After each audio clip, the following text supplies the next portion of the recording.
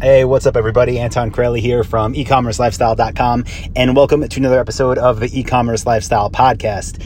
Before we get going with this quick message from the car today, I just want to say thank you. In the last episode, I asked at the end if you could leave a review on iTunes if you've been getting value from the podcast. It takes like 10 seconds to go, click how many stars you want to give it and write a quick little blurb, and a lot of people did respond. So I appreciate you. Thank you in advance, and I'm happy to hear that everybody out there listening is actually getting value. But if you are and you didn't do that in the last episode, maybe you didn't hear at the very end, I really would appreciate it if you could hop over into iTunes real quick, leave a review, 5 stars if that's what you think it's worth, and just a quick, note about what you like about the podcast and what you've been able to take away from it. So with that being said, I'm recording this right now as I drive over to a storage unit we have out here in Austin that's full of everything that was in our office when we had an office here. And I'm just doing like a quick inventory before it all gets picked up and moved coming tomorrow, I think. Yeah, tomorrow. But wanted to get a quick message out because I just wrapped up a coaching call that I do every month for members of Dropship Lifestyle. Basically, the way it works is everybody hops on. It's a group setting, and it's kind of like an Ask Me Anything, except it's Ask Me Anything about the process of building a dropshipping store. So we talk about niche selection, we talk about traffic, we talk about conversion optimization, we talk about email marketing, pretty much anything under the sun. And one thing that came up twice today was 2 different people currently own offline stores. So they're in the traditional retail game. They are members of Dropship Lifestyle, my online coaching program for e-commerce. And they were both asking, should they build e-commerce elements, kind of like bolt on an e-commerce side to their retail businesses, or should they just pick a different niche and start a Dropship Lifestyle store in something totally different from what they do? And to me, the answer was obvious, but being that it literally just came up twice on my coaching call, and it's came up a few times in the past as well, I thought it's worth doing a quick episode. So whenever anybody tells me anything like that, right? When they have a connection, whether that being owning an existing business, maybe being a higher up in a different retail company, maybe having family that owns a different retail type business, what you have, even if you don't love it, right? Let's just say you sell something that you don't have passion for, but it's your business. What you have though is insider information, okay?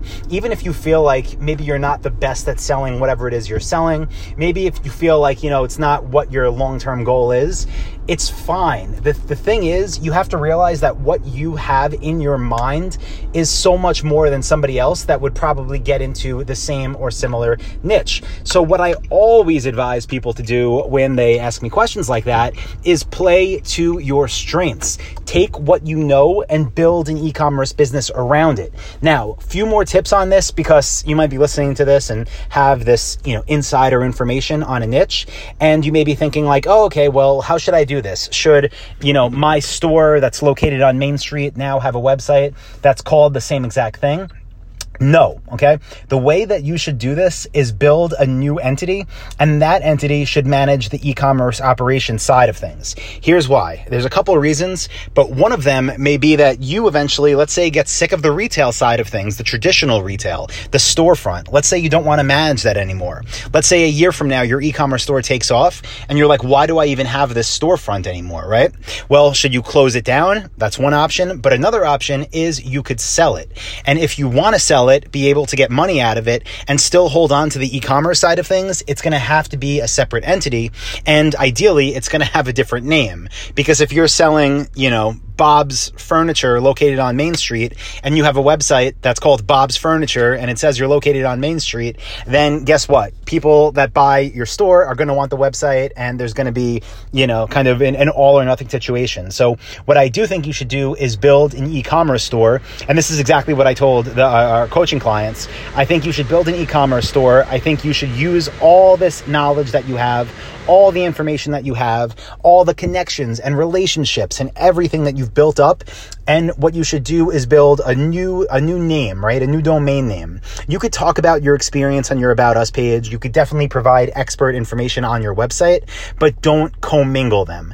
And of course, you can do that if you never think you're going to sell your retail business. But from what I've seen, a lot of people get to the point where they don't want that anymore.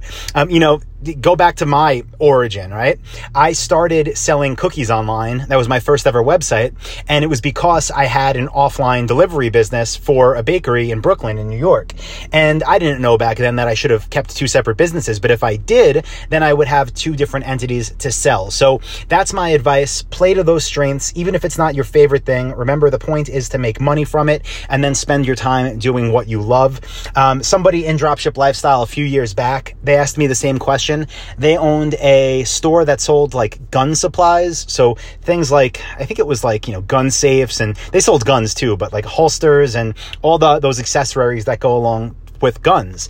And he ended up building a business selling that stuff online. And because of the relationships he had with different suppliers, because he knew so much about the industry, he just absolutely excelled in that from day one. So definitely do that. Maybe you want to build it up. Maybe you want to sell it in a couple years if you're that sick of your industry. But remember, what we're doing is building lifestyle businesses here so that we can make money from them and we can do whatever we want with it. But you'll have a big head start if you play to your strengths, if you go into what you already know about. Again, you could sell it 3 years from now, start a new business. That's fine, but I would not waste that knowledge. It is extremely valuable.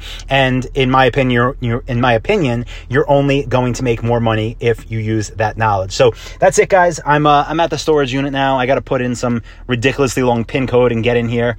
And as always, if you got value, please do leave a review and let me know. And if you're listening to this and you're not part of Dropship Lifestyle yet, go to dropshiplifestyle.com/webinar. Check out my free training. It's about 2.5 hours long, showing you how we build highly profitable, semi-automated drop shipping stores. Again, dropshiplifestyle.com/webinar. I will see you there. Thanks, everybody.